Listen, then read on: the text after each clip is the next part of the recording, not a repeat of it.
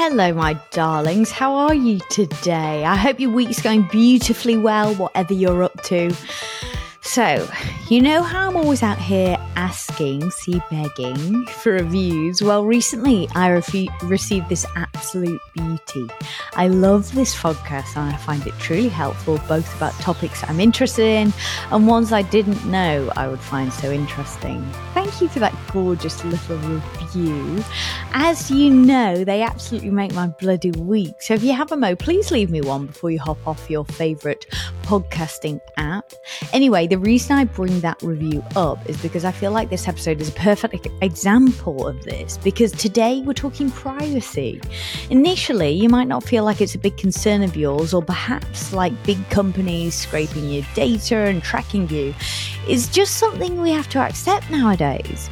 And let me say, I get it. We give out our email address, our phone number, sign up for apps that are tracking on our phones and social media. With so many areas of our lives being tracked, keeping your information private can feel absolutely impossible. But my guest today says it's absolutely not.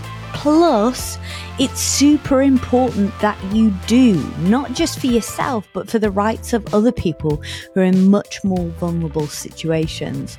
If you consider yourself an activist or someone who cares about what's going on in the world and doesn't trust politicians to act in your best interest, this is absolutely an episode you need to hear. Since I became pregnant, it's added an extra layer to this for me. I felt even more weird about tech companies scraping the data of my unborn child and what that might enable them to do in the future. We're already seeing some pretty dystopian things happen. And as you're going to hear, this kind of data can give people a lot of control over your life. But there are some really simple and super effective things we can all be doing to protect ourselves and our families. Just before we get to that though, I want to tell you about something else you might not have realized is missing from your life. You know, I'm all about the simple shifts that immediately make life easier, healthier, and more enjoyable. Well, YouFoods is one of them. They take the stress out of meal prepping and take on the mental load of making sure your meals are fresh, healthy, and nutritionally balanced. And if you're looking to make a healthy shift this year when it comes to your food and nutrition, YouFoods could well be the answer you're looking for. They're always adding new meals and tweaking recipes to keep it more delicious than ever before. And best of all, there's no cooking, no dishes, no cleanup. Every week you choose from 60 meals, let gourmet chefs whip them up for you and have them delivered to your door fresh, never frozen. Make sure you use my code HELPFUL, HELPFUL, for up to $200 off your first 5 boxes. Now on to the show. My guest today is Naomi Brockwell. She's the creator of NBTV, which is a privacy-focused tech channel. She's going to tell you why you should care about this and the simple things you can start doing today to push back against all this tracking. I began by asking Naomi why privacy in particular was her thing. Because I think it's so important. It's not just important for the safety of people all over the world, but it's also important out of principle. And it's also the fundamental basis of a free society. Without privacy, we can't push back when governments start doing things that we don't like. If we're being targeted for our opinion, if we're being targeted because people in power, don't want to be held accountable for whatever reason, that's a scary situation. It's only through private communication and being able to cover our tracks online that we can actually participate in the online world without being in danger of repercussions if someone in power doesn't like what we're saying. So it's just fundamentally important for a free society. And you can see that, right? It's a little theoretical when you talk about it and you're living in a fairly free country and everything's, pretty cruisy. But you suddenly start to zoom out and you look at more authoritarian regimes and you just look at how surveillance becomes this ultimate weapon for control. And if we think about how the internet works today, it's simultaneously this amazing connector that is lifting people up and raising living standards and giving people access to information like never before. But it's a double-edged sword and it has omnipotent surveillance weaved into its every corner. This is something we need to be aware of as we live our digital lives, and we need to start to learn how to navigate this digital world safely and making sure that we retain our fundamental civil liberties. It's super important. Just how much information are we giving away each day inadvertently? And what are some of the ways in which you see people giving away their data in a way that's like particularly breaching to their privacy? Yeah, I mean, it's huge. You can really start to get an idea of this egregious invasion into our lives by looking at how large the data brokerage industry is, right? We've got this $1 trillion industry that is trafficking our data. They're making a ton of money selling stuff about us. And so that's huge. That tells you that there's a lot of information being leaked out there, and it's really valuable to companies. So there are all kinds of ways that we're leaking our data. Some of it's of our own volition. You know, we're posting our front door on Facebook and saying, hey, I just bought a new home and here's a picture of my front door key and here's the number of the house right there. So there's that. And then, you know, there's more hidden data. So when you're posting pictures to social media, do you know what kind of metadata is in your photos? Are you posting your exact geographical location in that? Is the website scrubbing that information before leaking it to the internet, or is that being leaked publicly? So if you're posting a selfie saying, hey, I'm at this resort having the best time, did you just give everyone your exact location of where you are at that point in time? So there's information like that. But then we go under the hood, get super techie, and there is, and I think it's insidious. I think it's pretty nefarious behavior because companies go out of their way to kind of hide that they're doing this. But as we use the internet, there are trackers on every website. There are little Facebook pixels that basically, put a piece of code in your computer so that Facebook knows that you visited a certain site so that they can target you with ads later. It's not just Facebook doing this. Lots of companies are doing this sort of thing. They're not just targeting you with consumer products.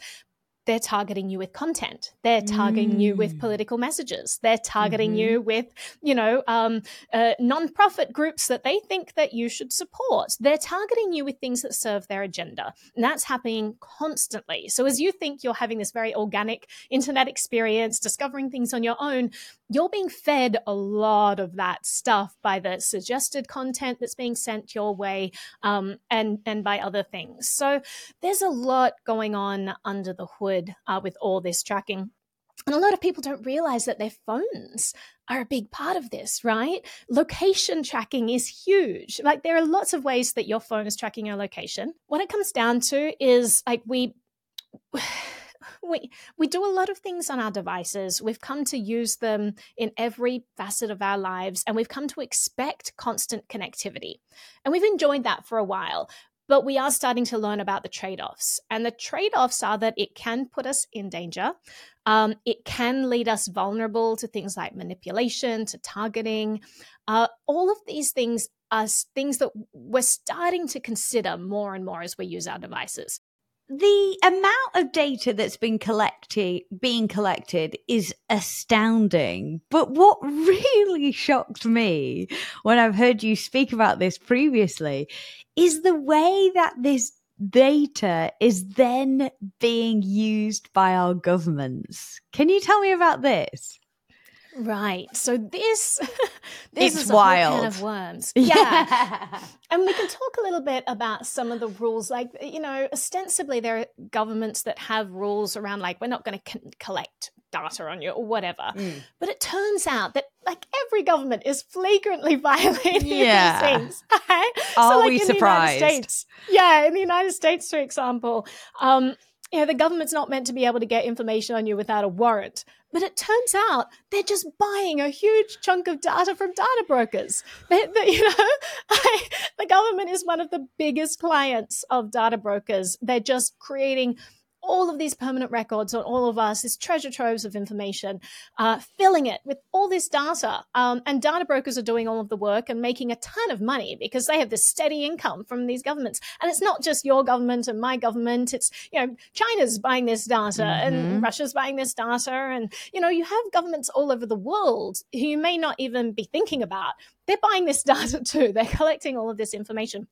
So it's worth keeping in mind. And let's think about like, how would this be used, right? Because that's an important question, because a lot of people, they feel very safe with their government and they feel like, well, I voted them in, I like them. And I'm not doing anything wrong, so it's not a problem for me. Yeah. So take a moment, do a little thought experiment with me. Imagine your least favorite politician, like the worst one. We've got loads to choose from come here. Across. Yeah. Just think about the slimiest, most dishonest, most power hungry politician you've ever met. Imagine that one day they get into power and you have enabled this surveillance machine that's collected every piece of information about everyone in perpetuity since the internet has been created. What could they do with that information to target the people that they don't like? Think about the demographics that, they are really trying to target or fight against. Think about how dangerous that treasure trove of information might be. Mm-hmm. Maybe it goes back in time and maybe laws change. Maybe this person comes into power and decides to outlaw something that they think is bad. Mm-hmm. And suddenly everyone who's ever done that is now a target. Mm-hmm. Maybe, look at what happened in Hong Kong, right? Yeah. So you had the national security law come into place, and overnight, journalists were thrown in jail. You had all political opposition parties disbanded. You had every third party, every independent media outlet was disbanded. This all happened immediately after the introduction of the national security law. So you now think, well, the Chinese government has a database of everyone who's attended a protest. Maybe they use their Oyster card on their transportation system. Maybe they use their Oyster card to pay for goods at a vending machine. They have a record of all of that. They can place you at the scene of protests, and protesting has just been made illegal, right? So you think about the number of people that can now be targeted. It's astounding how this data can, in a moment's notice, be used against us. And so I think it's naive for people to use the rhetoric, oh, I have nothing to hide. It's like, right, you're making a bet that you and the people in power are always going to stay on good terms. But historical precedent suggests that that is very unlikely. You just do not have the control to make sure that the people in power are always going to be the good people, the people that you like. In America, it swings back and forth from political party to political party, like every other election. In most countries, that sort of thing, happens a lot, right? So, like 50% of your life is going to be someone that you vehemently disagree with in power. But worse, what if something happens and there's a disaster, and never let a good tragedy go to waste, as they say, and this leads to an uprising of someone who's like, oh, well, we need to consolidate power to fight and come together to fight this threat. And maybe that person who comes to power, they're banking on this patriotism and all this, but what if they're not the person that you realize? What if they come to power and suddenly they're like, yeah, and the real problem is demographic X, and then they just start targeting demographic X. And before you know it, you have enabled a system that has kept track of everyone in demographic X for their whole lives. They know what all of their digital habits are. They know where to find them. They know what their entire social network is. It becomes really chilling what might happen. Totally. So this and even the circumstances like Roe v. Wade, women having the right to abortion taken away in the US. I can see so many use cases where this kind of data could be used against women who find themselves in that situation. It's our duty to not allow that to happen. Absolutely. You think about apps like period trackers, and suddenly, like, where is that data being stored? Is it being stored just on your device? Almost surely not. It's almost surely being stored in someone's server somewhere. Is it encrypted so that only you can access it? Almost surely not. These apps are never end-to-end encrypted. Then they never have privacy at the forefront of their design, which means that they have access to it, which means that any government who wants to get access to it can either take it because it's fair game because of things like the third party doctrine, or they can subpoena it, and suddenly a whole demographic is targeted because laws in that state changed. And what previously seemed perfectly acceptable behavior suddenly is criminal activity. So there are all kinds of laws that can change overnight. And you don't know whether you're always going to be the privileged group that just happens to not be targeted by those laws. And then things can change pretty quickly. And suddenly you find that you've left a digital trail that you can't clean up. It's too late to clean that up. I think we need to be proactive about this stuff and realize, actually, we don't need to be handing out this information in the first place. No. There are probably end-to-end encrypted period trackers out there. There are probably end-to-end encrypted any sort of app that you're using out there. You can find out what they are. And that end-to-end encrypted means that only you have access to that data. When you use end-to-end encrypted messenger, it means that only you and the recipient of that message have access to that data. Even if it's going through someone's centralized servers, it's encrypted in a way where they cannot access the contents of it. So finding the services that do put privacy at the forefront and starting to just switch out things you do in your everyday life, it becomes habit to me. I find these services, I'm like, oh, cool. Yeah, I'll start using that one instead. And it's easy enough to just switch over. And it makes me feel so much better knowing that I'm just protecting this stuff. I'm just putting so much less data out in the world than I was, 5 years ago, 10 years ago. Yeah. It makes you feel really empowered when you realize all these tools that are at our disposal. Totally. And plus then, these companies are looking at what we as consumers want. That's why Apple are advertising this privacy for us. So if we start to use and prioritize the tools that also prioritize privacy, we change the rhetoric. And this is not an inevitable shift where we just have to hand over all of the data and information in our lives that can be used to control us. This is something that we absolutely have control of, and we can start to do today using simple shifts that don't mean you have to live like a hermit in the forest. You can still use the internet, you can still use all the tools that you want to use, but just prioritize using these more privacy focused tools. So let's talk about some of these tools. Can I mention? I just want to mention something about what you just said about culture, because I think you're spot on there, and that may be the most important part of this whole conversation. Because at the end of the day, if you've decided your own privacy isn't worth it, that's one thing, right? Yeah. But pushing aside the principle of privacy because you don't feel that you need to protect yours is a huge mistake. It basically means that you're in a privileged enough position to not be targeted, to not have surveillance be a tool of oppression against you. And what you need to remember is that not everyone is so fortunate. When you perpetuate this myth that privacy is not important, when you jump on that bandwagon, you say things like, why should I care? Privacy is overrated. What you are doing is insidious because you're teaming up with the oppressors, the people who are targeting the journalists, the people who are targeting the activists, the people who are, targeting that opposition party, who are targeting that whistleblower, that NGO worker.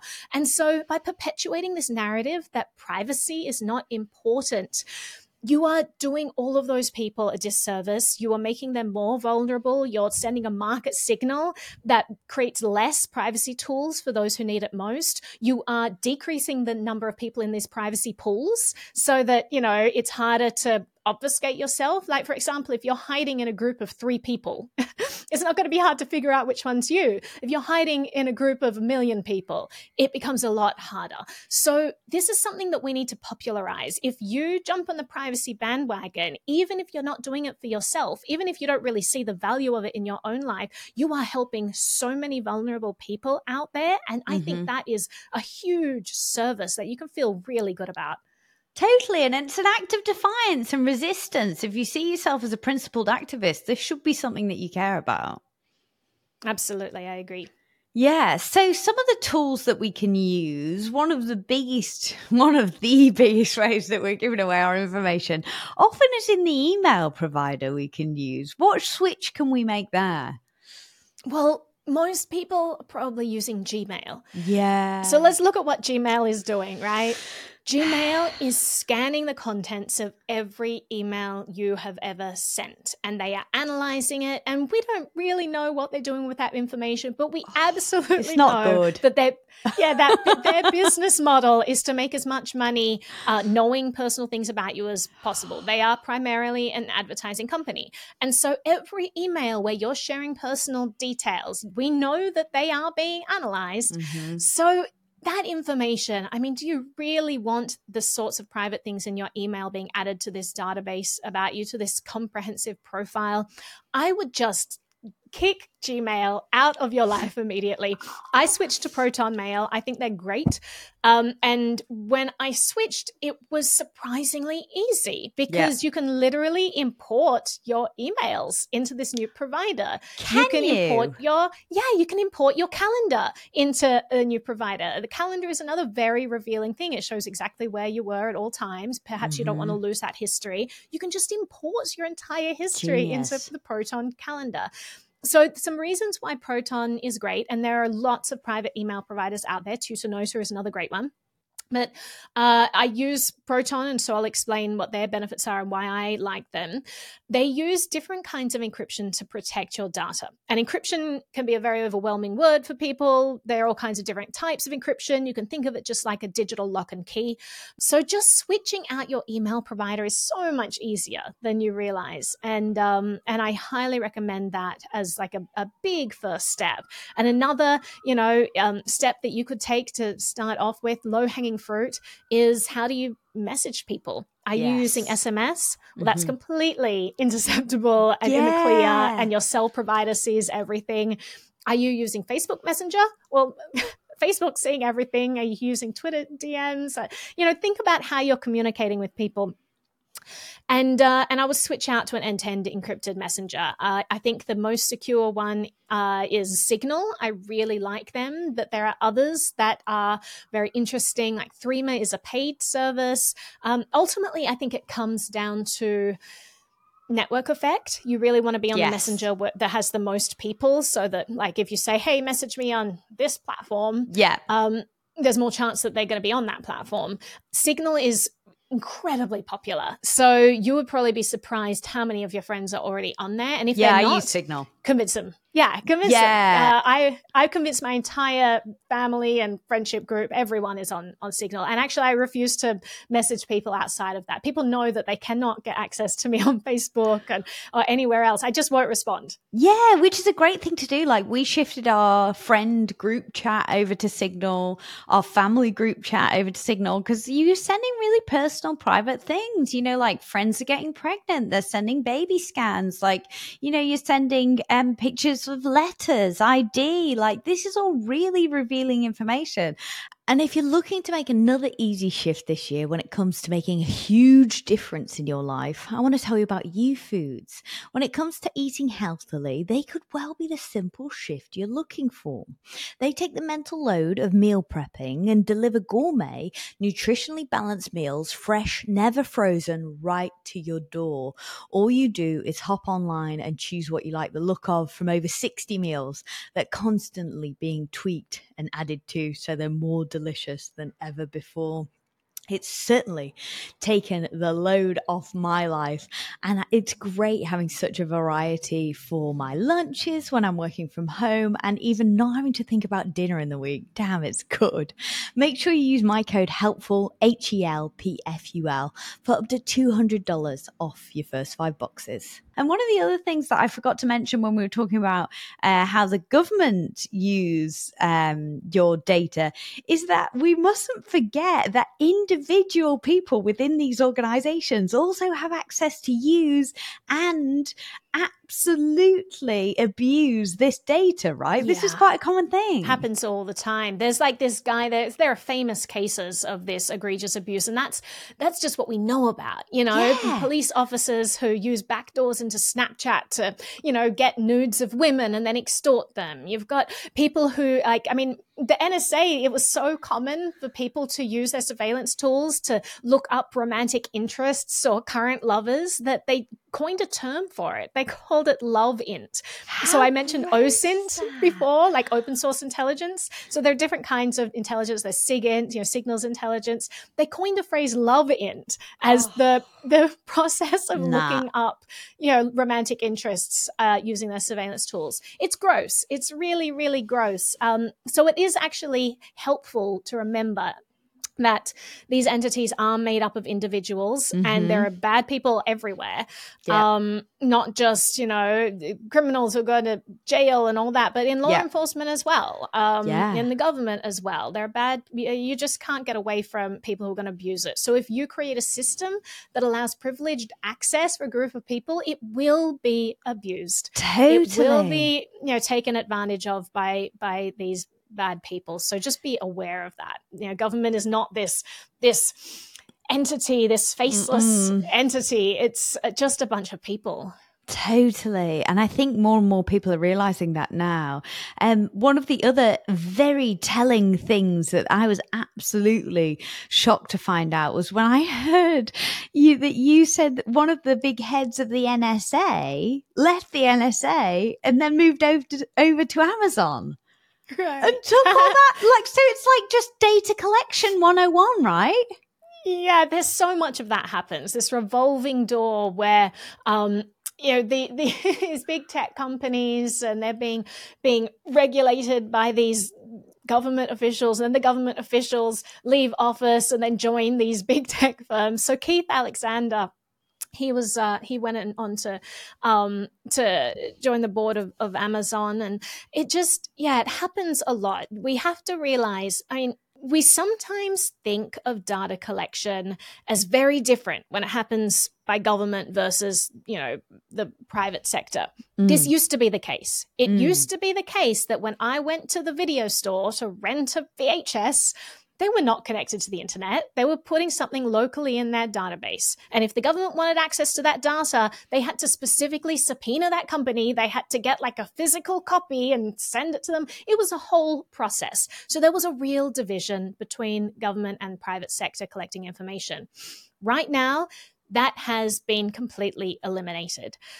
Not only through pervasive surveillance programs, so things like PRISM that gives the government backdoor access to the servers of these companies where they can literally just siphon that data, directly. We've got other, full take collection programs like Tempora in the UK, for example. There are all kinds of ways that the government is just intercepting packets on the internet. But on top of that, we've got this thing called the third-party doctrine, which says that you do not have a reasonable expectation of privacy if you give your data to a third party. And again, if you go back to the 70s, maybe this wasn't such a bad thing when this precedent kind of came up in the courts in the United States. But the entire internet operates with third parties. It's all someone else's computer that your data is stored on. So what this precedent basically says is you do not have a reasonable expectation of privacy. And what are the ramifications of this? Well, generally, the government will need a warrant to get information about you. If they want to know where you were at a specific time, they have to provide that warrant, they have to make that case, they have to get that, order stamped and approved to make sure it's legit. What happens now? They can just go to whoever collected that information, whether it was an app or whether it was a service, an online cloud provider. They go directly to them and they don't even need a warrant. They can say, we would like this information. And actually, if that company wants to voluntarily hand it over about you, they completely can. Which they do all the time. Which they do all the time. And why do they do that all the time? There are a lot of reasons, but the government has a lot of leverage tools in their pocket. They can threaten companies with antitrust suits. They can threaten them with, overreaching regulation if they don't comply. Sometimes companies just think they're doing the right thing and they just hand this over. And they don't actually realize how even these requests are abused, right? It's sometimes not even law enforcement that's collecting this data. Sometimes it's hackers that are literally just spoofing the email addresses of law enforcement departments and emailing tech companies and saying we have an emergency request for data. And these tech companies, if it's an emergency, they don't want to stand in the way of bad people getting caught. So they hand over that data, and it turns out that actually it wasn't law enforcement at all. It was hackers. So there are all kinds of ways that these systems we've set up are being abused. It's not a good situation. What it comes down to is we need to start protecting ourselves, and there are ways to protect ourselves. If the system is rigged against us because of just poor thought and insufficient security protections, we need to protect ourselves. But the great thing is, the inspiring thing about living today is there are so many tools out there that allow us to protect ourselves. If I use end-to-end encrypted products, that data is safe. I don't need to worry about it being leaked someday. I can protect myself, and that's empowering. Totally. Yeah, absolutely. And we were talking about some of those tools before I took you off on that tangent, which I really enjoyed. But one of the other things that we often talk about is our web browsers and our search engines, because again, as with our email, a lot of us are using those Google Suite products that again are just scraping that data, building that bigger picture, allowing us to be tracked and manipulated. So what about web browsers and search engines? What are some of the alternatives there? Right. So web browsers, just to clarify, because a lot of people kind of think they're the same thing because we have the search bar built into browsers these days. Yeah. So the browser, you can think of like the car that's getting you there. And then the search engine is like the map that you're looking at. So, Google is the search engine, and then Chrome is the browser, for example. And both of these tools are abhorrent for privacy. Absolutely abhorrent. So Google Chrome is one of the most egregious offenders when it comes to collecting your data. Shocker. You know how you get those predictive search results? You'll be typing in Naomi Brockwell is, and it'll come up with a whole list of options. How is it able to do that? Because every keystroke that you're putting in there is immediately sent off to Google, which means that you don't even need to press enter. Like you could look up, how do I get rid of chlamydia? Oh, I don't want to search that. Delete. That's already been sent to Google, right? That's been sent. So, Google, you just stop using it. There are other search engines that work just as well now. I have completely eliminated Google search from my life, which feels great. I use Brave Search. Same. Brave is both a browser and a search engine. So Brave browser has Brave Search enabled by default in the URL bar if you wanted to use that. And the reason I like them is because they're a privacy first browser. Out of the box, I think it has the best privacy protections of any browser. And when I say out of the box, I mean that there are other browsers where you can tweak settings and you can harden it in certain ways and add certain plugins and keep all of that updated. Most people don't want to have to worry about that. They just want to use a product, and by default, it's looking after their privacy. So I think Brave is fantastic for that. They do things like they stop bounce tracking. They will clean URLs to get rid of tracking links before you click on them. They do all kinds of awesome things to just minimize the digital exhaust you're leaving behind them.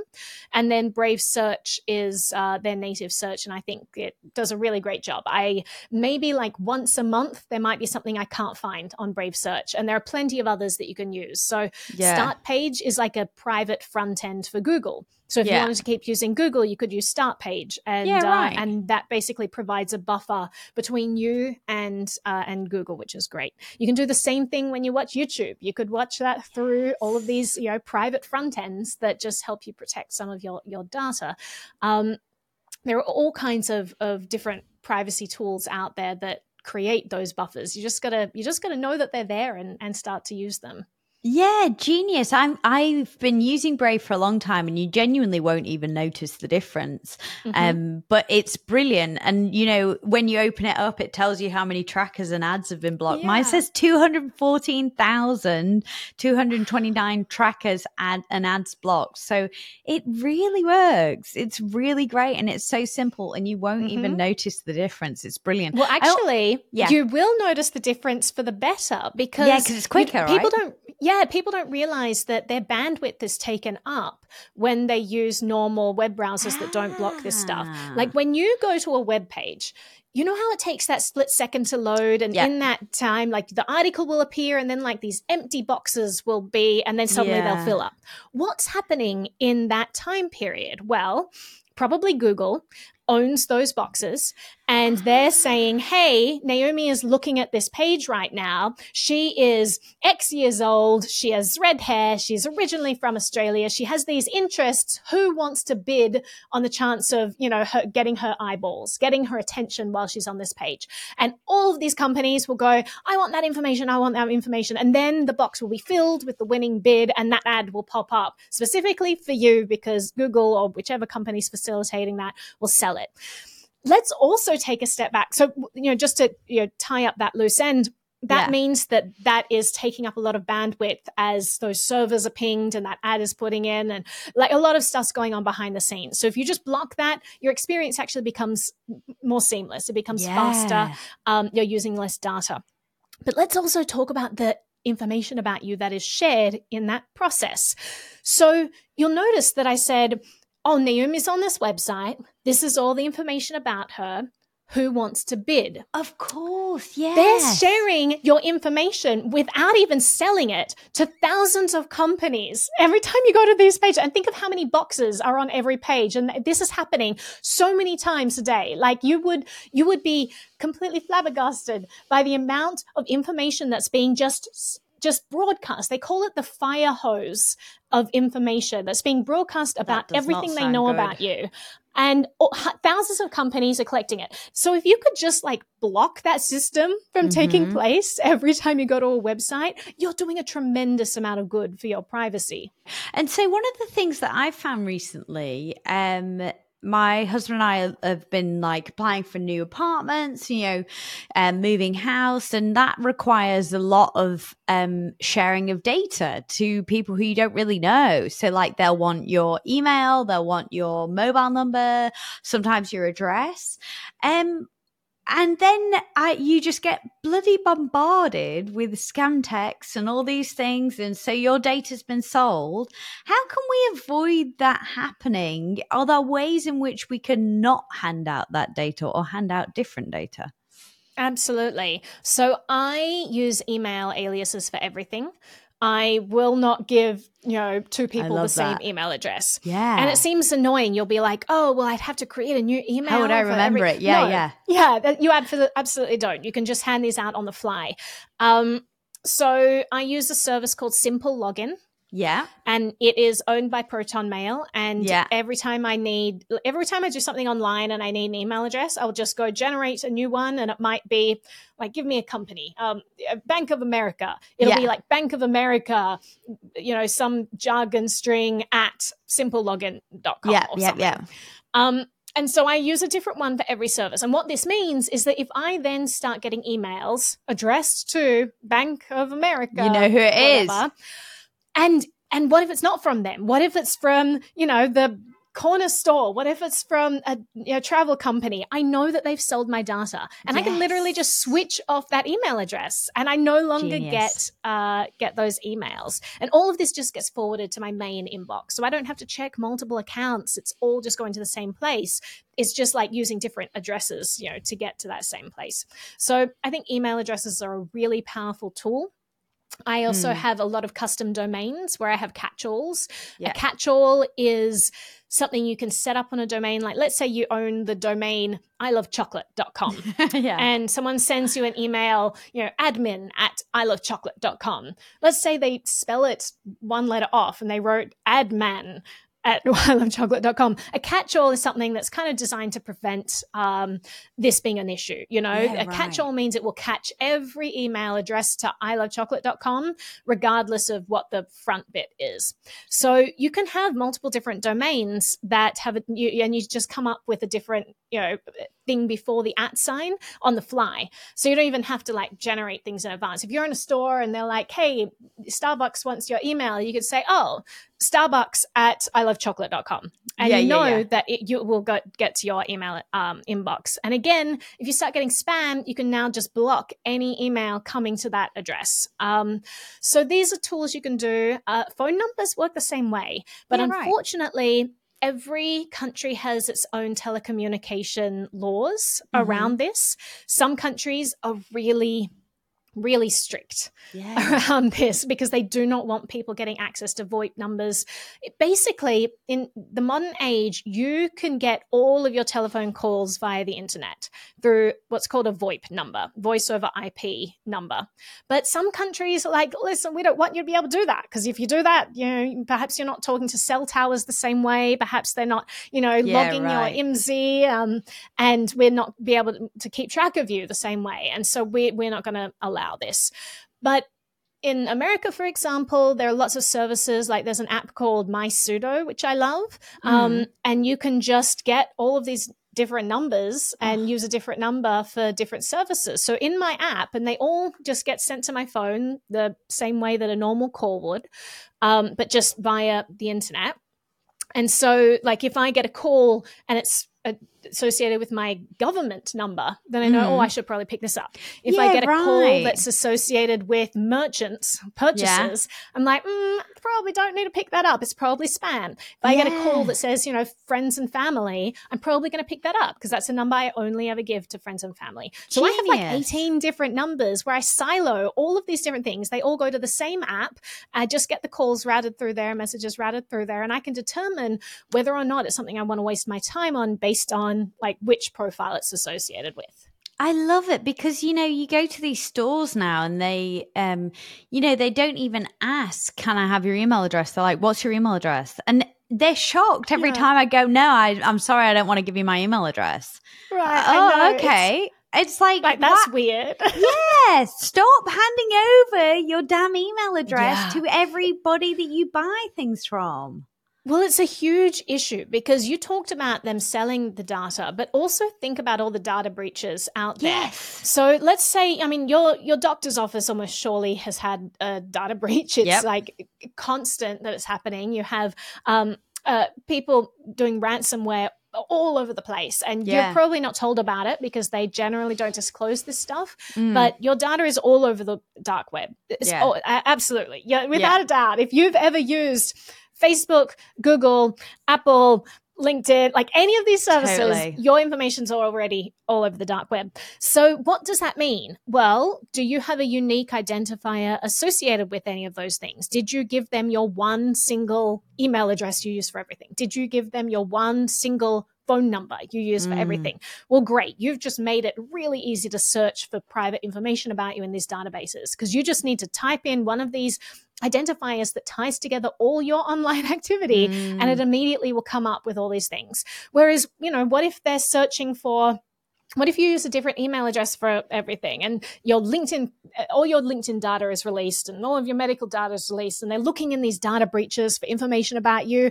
Well, what email address are they going to search for? Like, is it going to be Starbucks at ilovechocolate.com? Is it going to be Bank of America at ilovelucy.com? Like, by not having this single unique identifier associated with everything, suddenly you become a lot safer online because people who are scraping these data breaches can't find that personally identifiable information. It becomes harder for them to commit identity theft. It becomes harder for them to extort you. It becomes harder for them to target you. And so these are all things that we can just put in our arsenal that are super easy today. They weren't super easy 10 years ago, but today there are all kinds of tools that easily allow you to create these online aliases. We just got to learn how to use them and just start by default, generating a new thing every time we go out. And, I kind of think of it like a Kleenex, right? Just stop using the same Kleenex over and over because it gets really gross and dirty. Just get a new one each time and just kind of sanitize your digital life. It's going to be way healthier for you. Totally. I love it. If people only take away one thing from our conversation, what do you want them to take away? Privacy is important. I think that we need to just shift from this mindset of thinking it doesn't apply to us, that, this is something we can ignore. We can't ignore it anymore. And unfortunately, people often only change their minds about this when they're personally affected.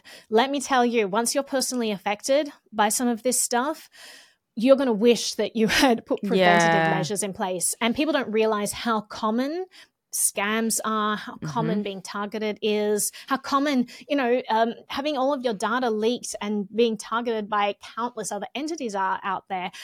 All of this stuff is really important to be mindful of. And if there's one takeaway, it's just, stop spreading this awful smear that privacy is not important, that privacy is just for bad guys, that privacy is just for criminals, that privacy is only for interesting people. None of that is true. Privacy is essential for a free society.